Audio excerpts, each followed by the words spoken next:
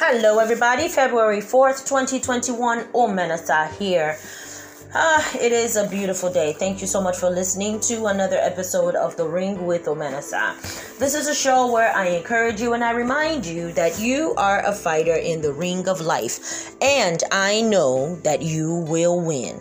Once again, thank you so much for tuning into The Ring. Omenasa here. You know what, today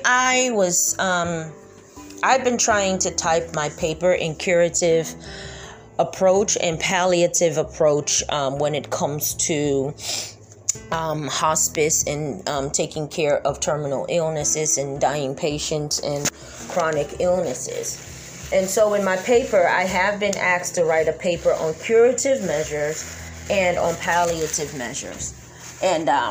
And of course, everybody already knows that if you're seeking to find a cure for whatever disease that the person has, then that's the curative approach. And if you're just seeking to enjoy the remaining days of, like if the person is seeking to enjoy the remaining days of their life, peaceful and calm without aggressive measures in trying to find cure, then that's called palliative or hospice. Okay, but there are two different things with palliative and hospice, but the bottom line is that both of them offer comfort.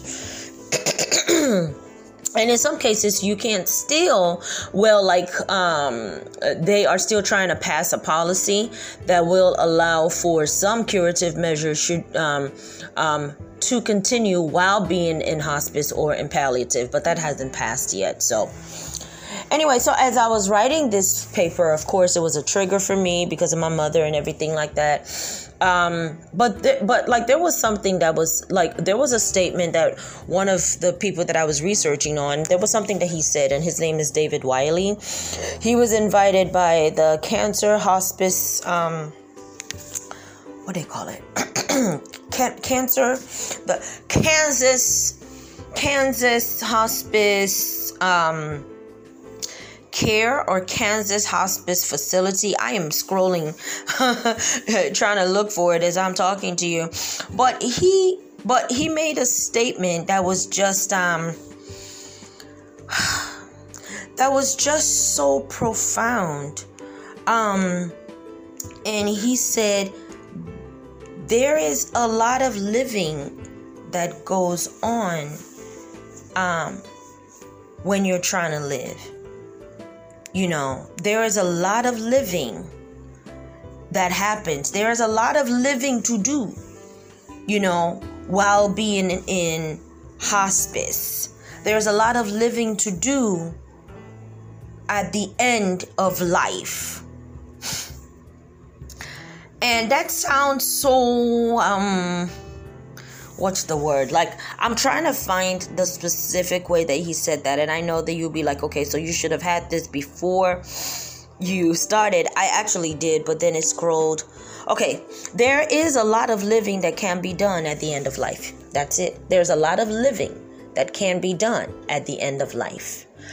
So the end of life is, of course, like when the doctor has said that you have like 3 months or 6 months more to live or 1 year to live, or, you know, and so there's a lot of living that can be done, because you see, I think that what I interpreted that to be is that at that point in time, one now realizes that they don't have time.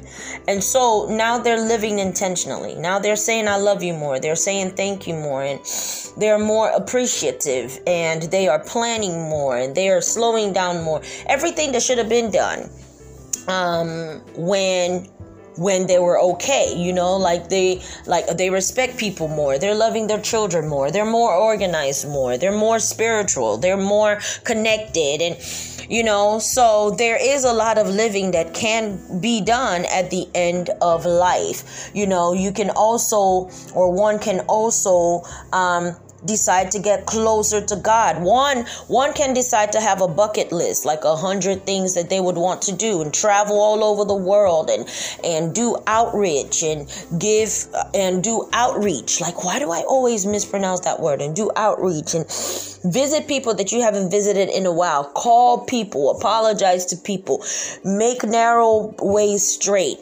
you know. that's a lot of living that can be done. So my question to you and encouragement to you is, why don't we live every day as if we are dying? Because if we live every day with the mentality that, yes, we are not diagnosed with a terminal disease, and thank God, but every day we are getting closer to the grave. And if we have that in our head and not look at the grave as the only thing that's keeping me from the grave right now is that I'm still young, or the only thing that's keeping me from the grave right now is that I don't have a terminal disease. If we don't think that way, but we actually are grateful that we do have life, and that we are cognizant of the fact that we are borrowing this life. Somebody is holding our breath literally in his hands, and he can turn it on and turn it off anytime that he wishes to.